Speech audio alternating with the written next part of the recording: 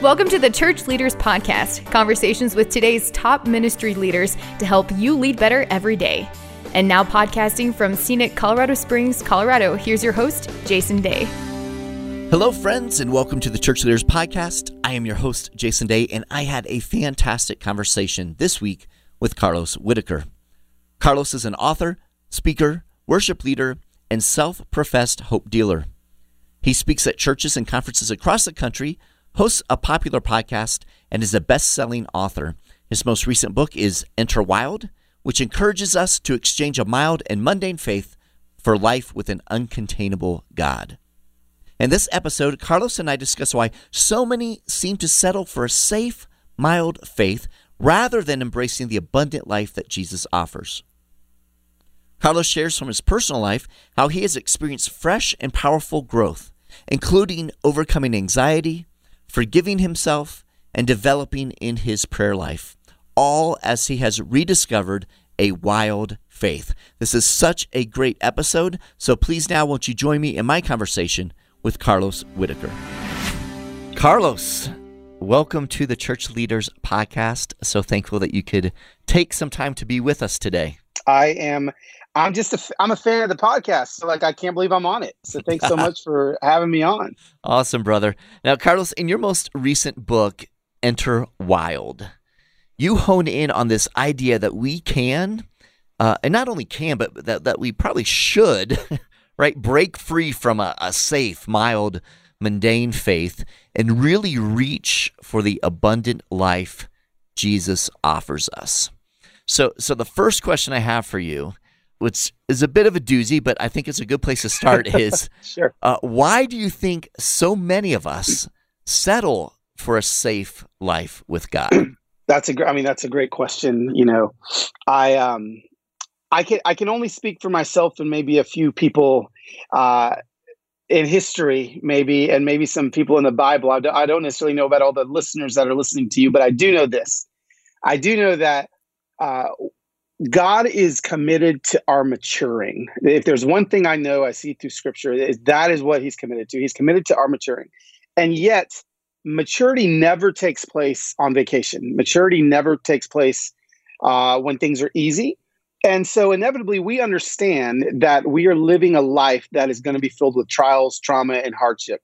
And so this is why I feel like so many people maybe hang out at mild. And I think it's because maybe when we finally became believers, when you finally come to a saving knowledge of who Jesus is, and you are filled with Holy Spirit, you are like on fire, you're ready to go. It's wild, right? Like it's wild. Like you just admitted that you believe that a man was fully God, was murdered, and then rose again. Like that's wild. Like you can't believe that stuff and not think that that's not wild. So as a new believer, it's wild. And what ends up happening inevitably is the pounding and the crushing of life begins to take its toll on our hearts and our ethos. And then what happens is we find ourselves in a place of pain, in a place of trauma, and we're begging God to pull us out of that space. We're begging God to pull us out. And this is the long way around to answer that question. I feel like what ends up happening is most people get to about 60% better from the trauma, 60% better from the pain. You know, we remember what it was like to be like in the pit of despair, and God has pulled us out.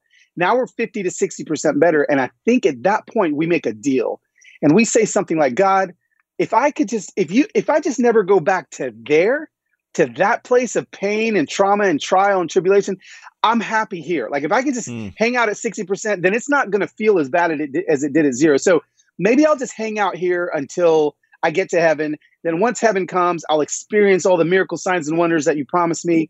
But unfortunately, which is the whole point of the book, unfortunately for those people that just want to hang out at 60%, John 10:10 doesn't say a thief comes to steal, kill, and destroy. I've come that they may have life and have it to 60%. It says that he's come that we may have life and have it to the full, have it in abundance.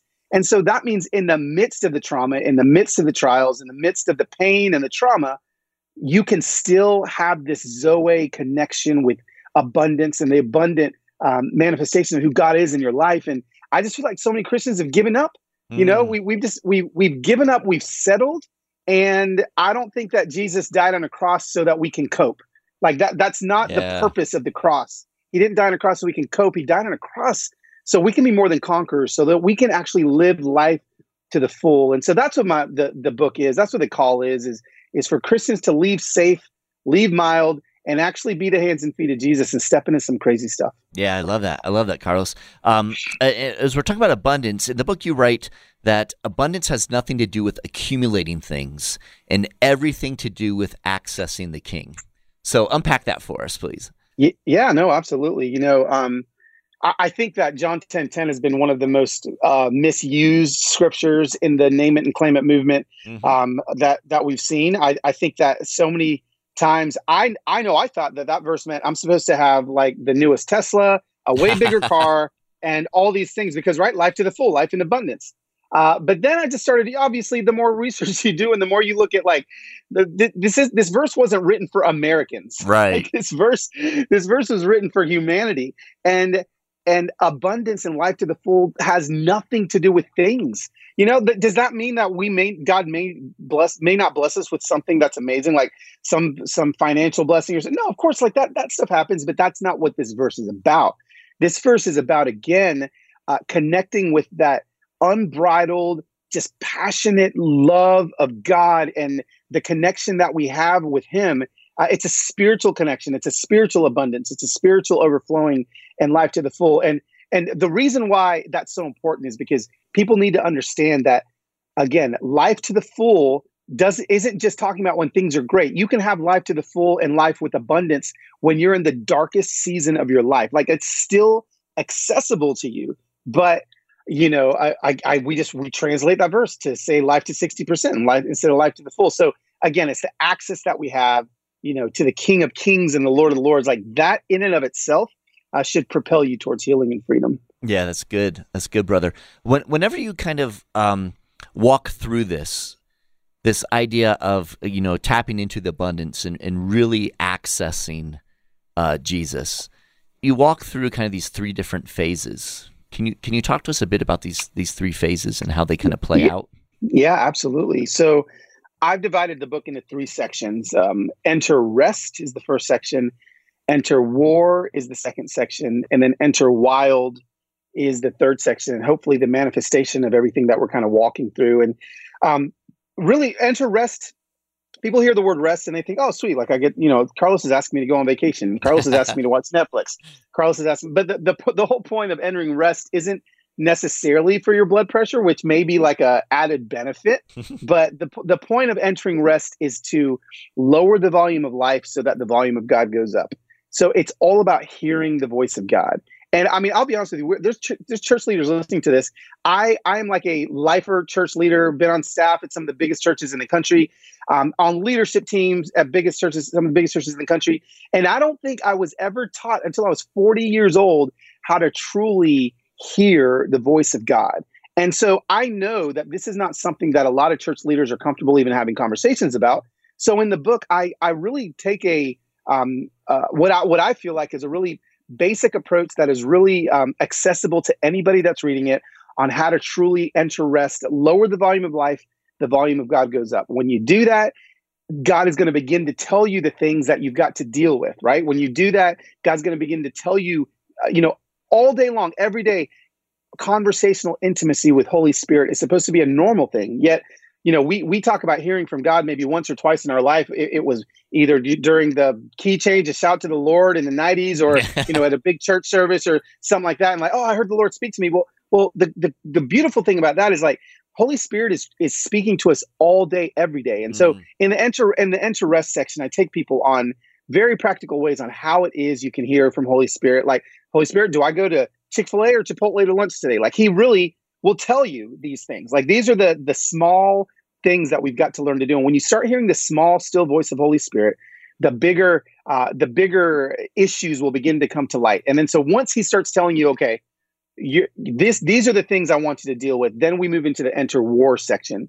And the enter war section is all about taking what Holy Spirit has told us when we entered rest and going to war with the things that should not be in our lives that He has revealed to us. So, I talk about, spiritual warfare. I talk about, again, maybe some things in the evangelical conservative church that I grew up in that weren't talked about on a regular basis. And I talk about some of the tools that we have accessible to us when we finally start battling, when we finally start stepping into this warfare on the offense.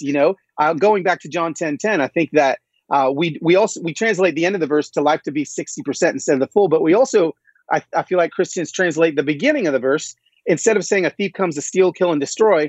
I think that, so many Christians haven't been taught the actual schemes of the enemy. So we translate that a thief comes to like bother you, annoy you, and irritate you. And that's actually not what the verse says. It says that he's out for destruction, for total and complete destruction of who we are, of our hearts. So that means we've got to be on the offense, not on the defense. So, during the enter war, I talk about things that I've learned through, again, studies leading up to this book. On when I look in the Gospels, I realized I looked at all the times Jesus prayed, and actually I realized I was not praying like Jesus. Jesus never prayed the problem. And yet all of my prayers were filled with, Lord, I'm so filled with anxiety. Lord, I'm so filled with depression. Lord, I'm so broke. Lord, I'm so worried. And then I started thinking, wait a second, like the way Jesus actually prayed, he didn't pray the problem, he prayed the promise. And I'm telling you, friend, when I started to shift my prayer life, and instead of saying, I'm so depressed, I'm so anxious, I'm so worried, I started going to the Word of God, finding the promises that will cancel those agreements. And I started praying, I'm the body of Christ. Satan has no power over me. I've overcome evil with good. I'm of God. I've overcome him. Greater is he that is in me than he that is in the world. I'll fear no evil. You are with me, Lord. Your word and your spirit, they comfort me. All of these promises of God, I begin declaring instead of the problems. And I'm telling you, I realized that half the times my prayers weren't being answered. I feel like it's because the enemy was sitting right next to me, applauding me as I was agreeing to all these things he wanted me to agree to while I was talking to God. So even in our language talking to God, we can still make agreements with the enemy. Enter War, the section of the book, is going to help you with 4 steps on how to break these agreements, how to find freedom, how to step into this true wild faith that God has for us. And then the book goes into Enter Wild, and that's just kind of the culmination of what happens when you enter rest and enter war. You step into this crazy season of miracle signs and wonders on a daily basis. There's a story right before the Great Commission when Jesus shows up to the disciples, and he starts telling them first he kind of goes off on them because they were like arguing whether or not he's really alive, like they really still didn't believe it yet.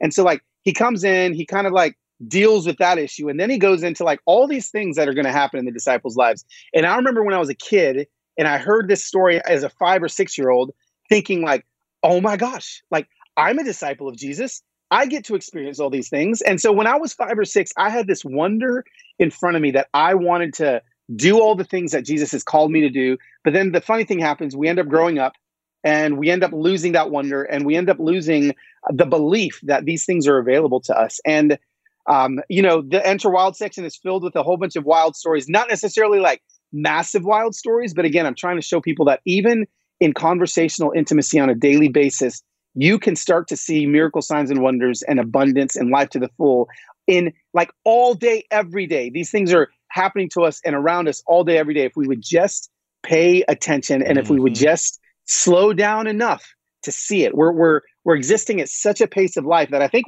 it's not that there's not miracle signs and wonders happening around us. It's that we're going 60 miles an hour. So we're not going slow enough to actually see them. So when, again, we enter rest and we slow down, lower the volume of life, I think wild's going to start to explode. So those are the 3 sections of the book. And, the book's been out at the point of this recording for about a week now, actually, a week to the day. And it's been so cool to see people just on Instagram, just talking about these miracles that they're seeing now that they're slowing down. And I mean, it's so fun. It's exactly what's happening is what I've just prayed would happen. Yeah, I love that. I can only imagine, it's only been out a week and you've already had some cool stories. I can't imagine how God's going to use it, for the years to come. So that's awesome. I love that. And I love kind of how you walk through that. Carlos, I want to talk a little bit about, so let's get to, let's focus in on the be still part real quickly. Because it's no secret that the world in which we live, especially right now, I mean, as we're recording this, right, and as this book is released, Carlos, there's chaos, just straight up chaos going on in our country, around the world, but here in America. to a degree that we're not accustomed to experiencing. In some ways we've been blessed that we have not experienced this more as other countries have, but for us, this is a reality right now. So there's a lot of chaos, a lot of tension, a lot of pain, a lot of hurt. And in the midst of that, how do we practically be still and kind of, slow down when it seems like there is so much craziness happening all around us, right? Yeah, no, that's a great question. I think what we need to first realize is the chaos has always been here. The chaos it's not like new to 2020. Like you go back to, Moses freeing the Israelites from the Egyptians. I mean, that's chaos, right? Right. There's chaos that's constantly happened. But what I want leaders to think about is the pace that we're living. Okay, so even within the chaos, if you look back at Jesus's ministry, Jesus ministered at 3 miles an hour. Now, what do I mean by that? An average human being walks at 3 miles an hour. So what I love about looking at the Gospels and looking at how Jesus ministered is, right, he never, at least as far as I know, he never even got on a horse, right? Like he's always walking. He's always taking the time. And I can only fathom that the reason why, besides being the Son of God, that his ministry and the ministry of the disciples, even after he left, was so powerful, was because they were ministering at 3 miles an hour. They were very focused. They were very intentional at the issue at hand. And so we as church leaders are sitting right now, when this podcast comes out, with numerous issues at hand. And so I think what we want to do, like what our hustle culture wants us to do, is to like accelerate to a place of having an answer. Whereas I feel like maybe Jesus is calling us not to accelerate to a place of having an answer, but to sit in the stillness of the moment that we're in, and to leave mild for so many church leaders right now.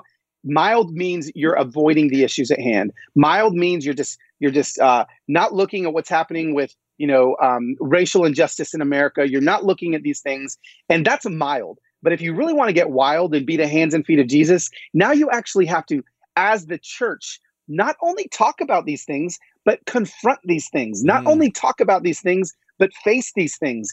And that's gonna take work. It's gonna be exhausting. But if we do it at the pace that Jesus ministered at, I think we're gonna be in the long haul of this. Now, that's kind of like ministerially looking at what our kind of ethos wants to do as leaders. But then, of course, like, just as like in your personal growth as a leader, what's your screen time look like on your phone? Are you using your phone as an alarm clock every single morning?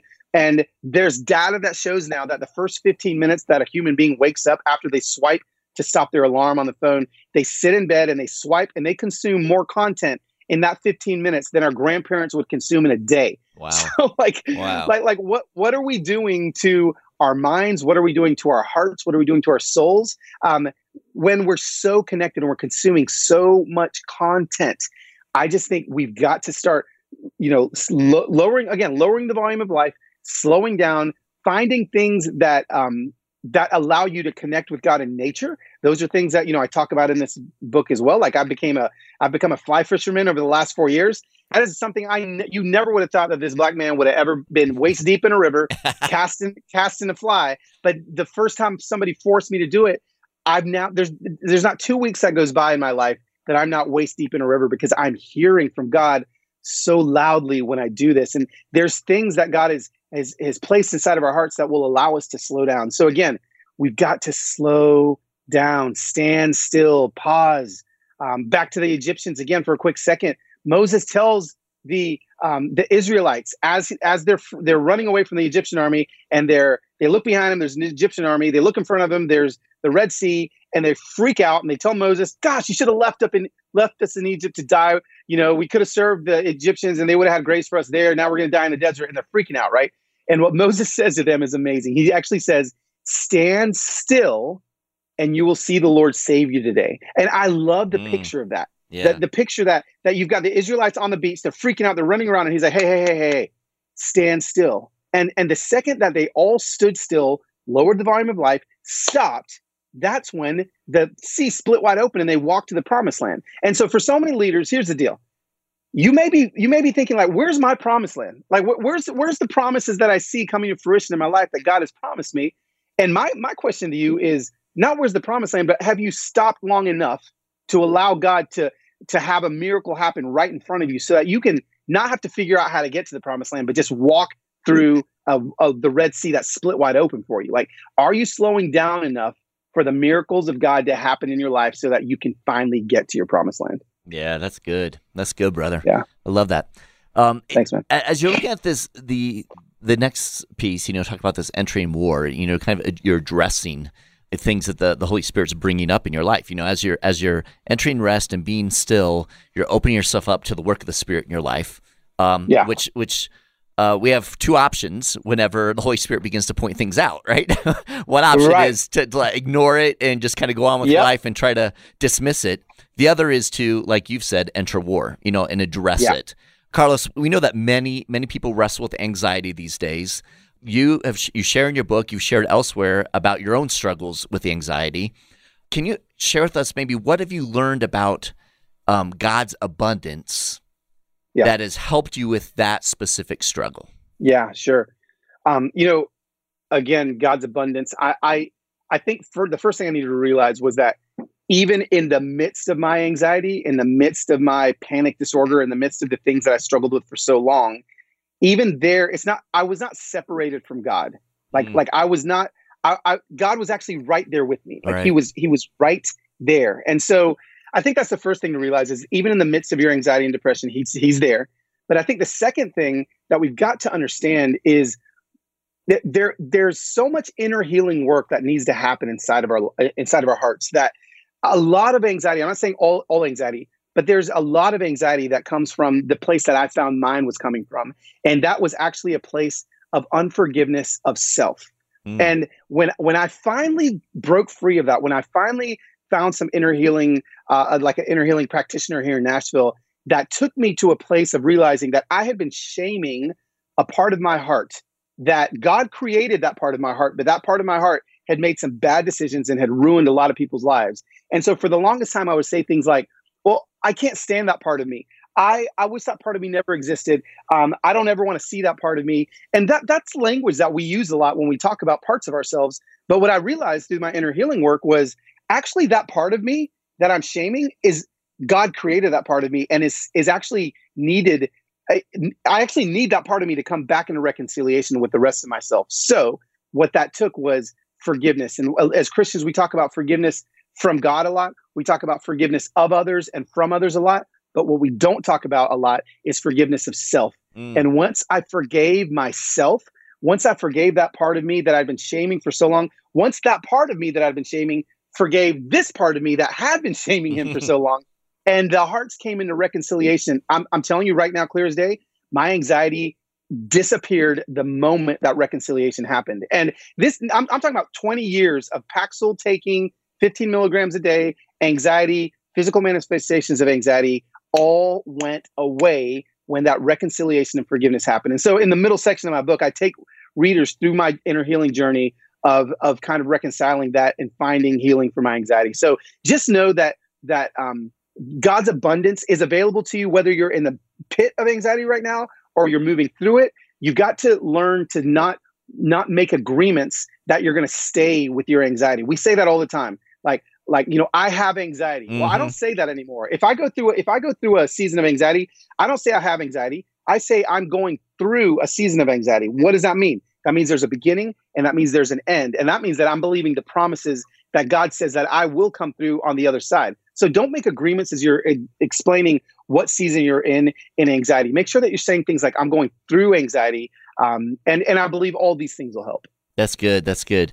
One of the things that you write about, and kind of you're alluding to this to a degree, is that there was a time, and you shared this story, there's a time when you relapsed kind of during your fight against anxiety, and you fell back into kind of your old self-medicating habits. And at this point, you even said, you'd even told people that God had healed you from anxiety and all these things. Yeah. For any minister who leads people, that's really kind of a constant fear of ours, right?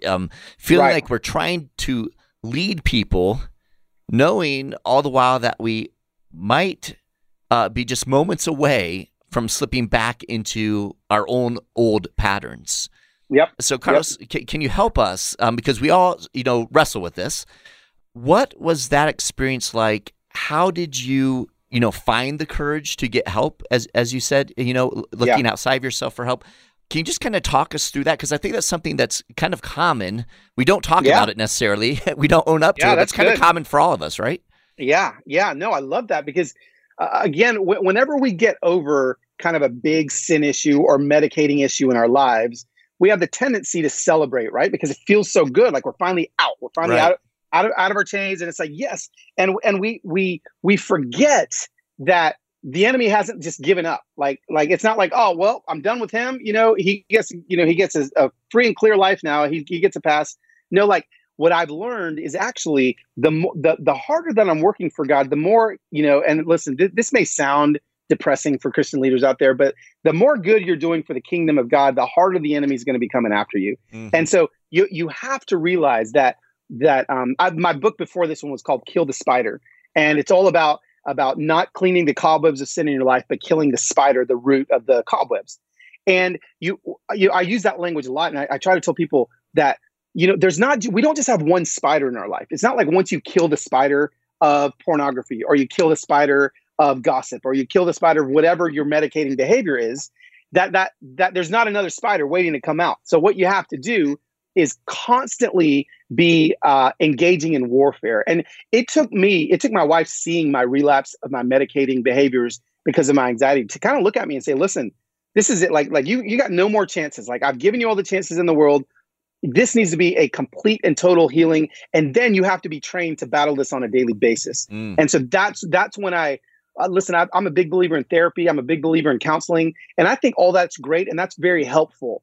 But what I needed was something that wasn't just that I just didn't do in the natural, something that I did in the supernatural. And I try to tell people that when it comes to their healing of all of these issues, remember that our help is in the natural and our hope is in the supernatural. Mm. Our help is in the natural. Our hope is in the supernatural. So I went from the natural diet, exercise, reading books, listening to podcasts, going to therapy, to the supernatural of finding this man named John in Nashville, Tennessee, with the worst website I'd ever seen before, and built in 1993. But something told me that this man knew how to pray, and this man knew how to get to the deepest part of my heart. And I went and I met this man, and I go through my healing journey with him. It's called Heart Sync, was the inner healing freedom prayer sessions that I went through, and he took me to a place of not just eradicating one spider, but eradicating all the spiders, but then giving me the tools to use as we continue in life and accidentally make more agreements, how I can eradicate them sooner as opposed to later. So what do I do now? Like every single day, I consecrate my day. I've got my daily prayer. It's a 15-minute prayer that I pray every single morning, and I consecrate my entire day. I do praise and thanksgiving every single day. After my consecration prayer, I put on my worship record and I do praise and thanksgiving. These are like the things I have to do now in order to guard myself against the schemes and attacks of the enemy. And we can't get lazy once we find freedom and think that, we get a free-for-all skate, through life. The truth is that the enemy is going to come harder. He's going to try other places to come. And we just have to continue to protect ourselves with these weapons of warfare. Yeah, I love that. I absolutely love that. Let's talk a little bit about your daily prayer ritual. You touched on it right there. But can you kind of, again, just kind of walk us through what that looks like for you? And then I would love to hear how the Spirit's been speaking to you, since you've created this daily prayer practice. Some of the cool stories have come out of that, right? Yeah, no, absolutely. My daily prayer, I initially got this from John Eldredge, just like a mentor of mine that doesn't know he's a mentor of mine, but he's a mentor of mine. And he's got this daily prayer it's in Walking with God, a book that he wrote many years ago. And so I've kind of taken that prayer and rewritten it and kind of adapted it for my life and for kind of what I'm going through. So I pray that every day. And kind of my practice now is I wake up in the morning, I do my daily prayer. I go straight from my daily prayer into my praise and thanksgiving times of worship. And then I go from prayer and thanksgiving to beginning my conversational intimacy with Jesus. So I've got my journal, and there's different questions in that daily prayer that that you're supposed to ask. And so as I ask, I listen for Holy Spirit and I write those down. And then this is what I do. And I tell people all the time that if you're new to really hearing from God, the first thing you need to not do is to go look for a fire on the side of some mountain to tell you if you should quit your job, right? Like that's like that's not like hearing God 101. What I tell people to do is to just use scripture to hear from God. So the easiest things to do that I do every single day is, Lord, what would you have me read today? I mean, that's the simple question I ask. What would you have me read today?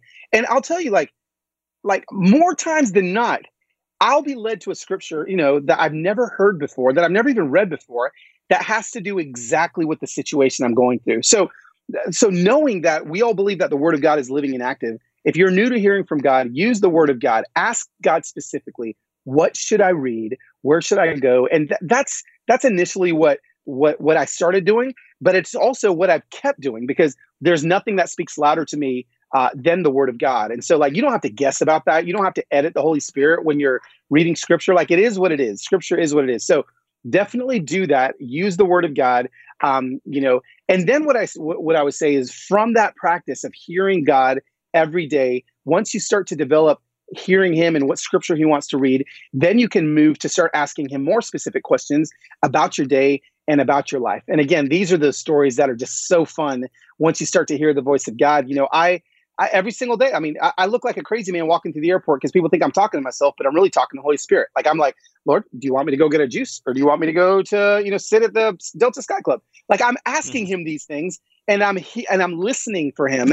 And again, this is stuff that's supposed to be normal. We're not just supposed to hear God during worship times at church. Like, you're supposed to hear him all day, every day. But so many times we don't believe it's him, so we edit it. A couple of crazy stories, or one simple story, and then more kind of intense story. A simple story is, I asked God once. I went to the stop sign right by my house. I live in Nashville, Tennessee, and I needed to go to a coffee shop to work. And I said, Lord, do you want me to go north or south?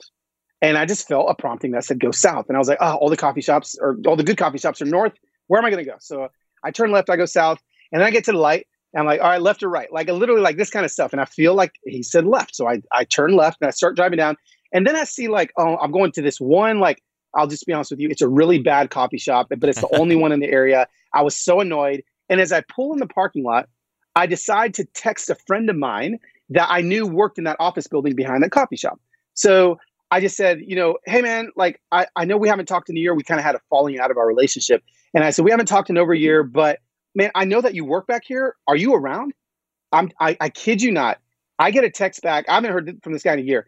Within 10 seconds, all the OMG emojis, what in the world? Carlos, you're not going to believe this. And he took a screen capture of his phone, and he had actually been emailing me an apology email and a reconciliation email at the moment I pulled into that parking lot and texted him. Wow. He said, I was writing you right now. And he sprints to meet me in the coffee shop. He's in tears. I'm in tears. We're crying. We sit there for 5 hours. And you see, this is what I'm talking about. Right. These are the sort of things I'm talking about, that Holy Spirit is going to lead you throughout your day. Could I have had a great day if I'd have gone north instead of south? Absolutely. But when you get specific with God, he will get specific with you. And these are the wild things I'm talking about. These are the stories that, man, just blow your mind on a daily basis. That's awesome. That's awesome. I Yeah, love man. that.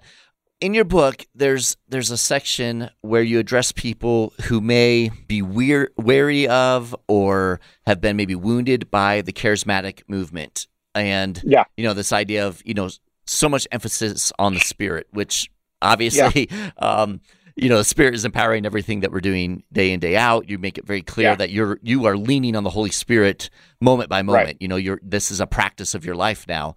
There may be some who have, experienced something that didn't go well in regard to the Spirit, right? Or, people talking about Spirit or a culture around that.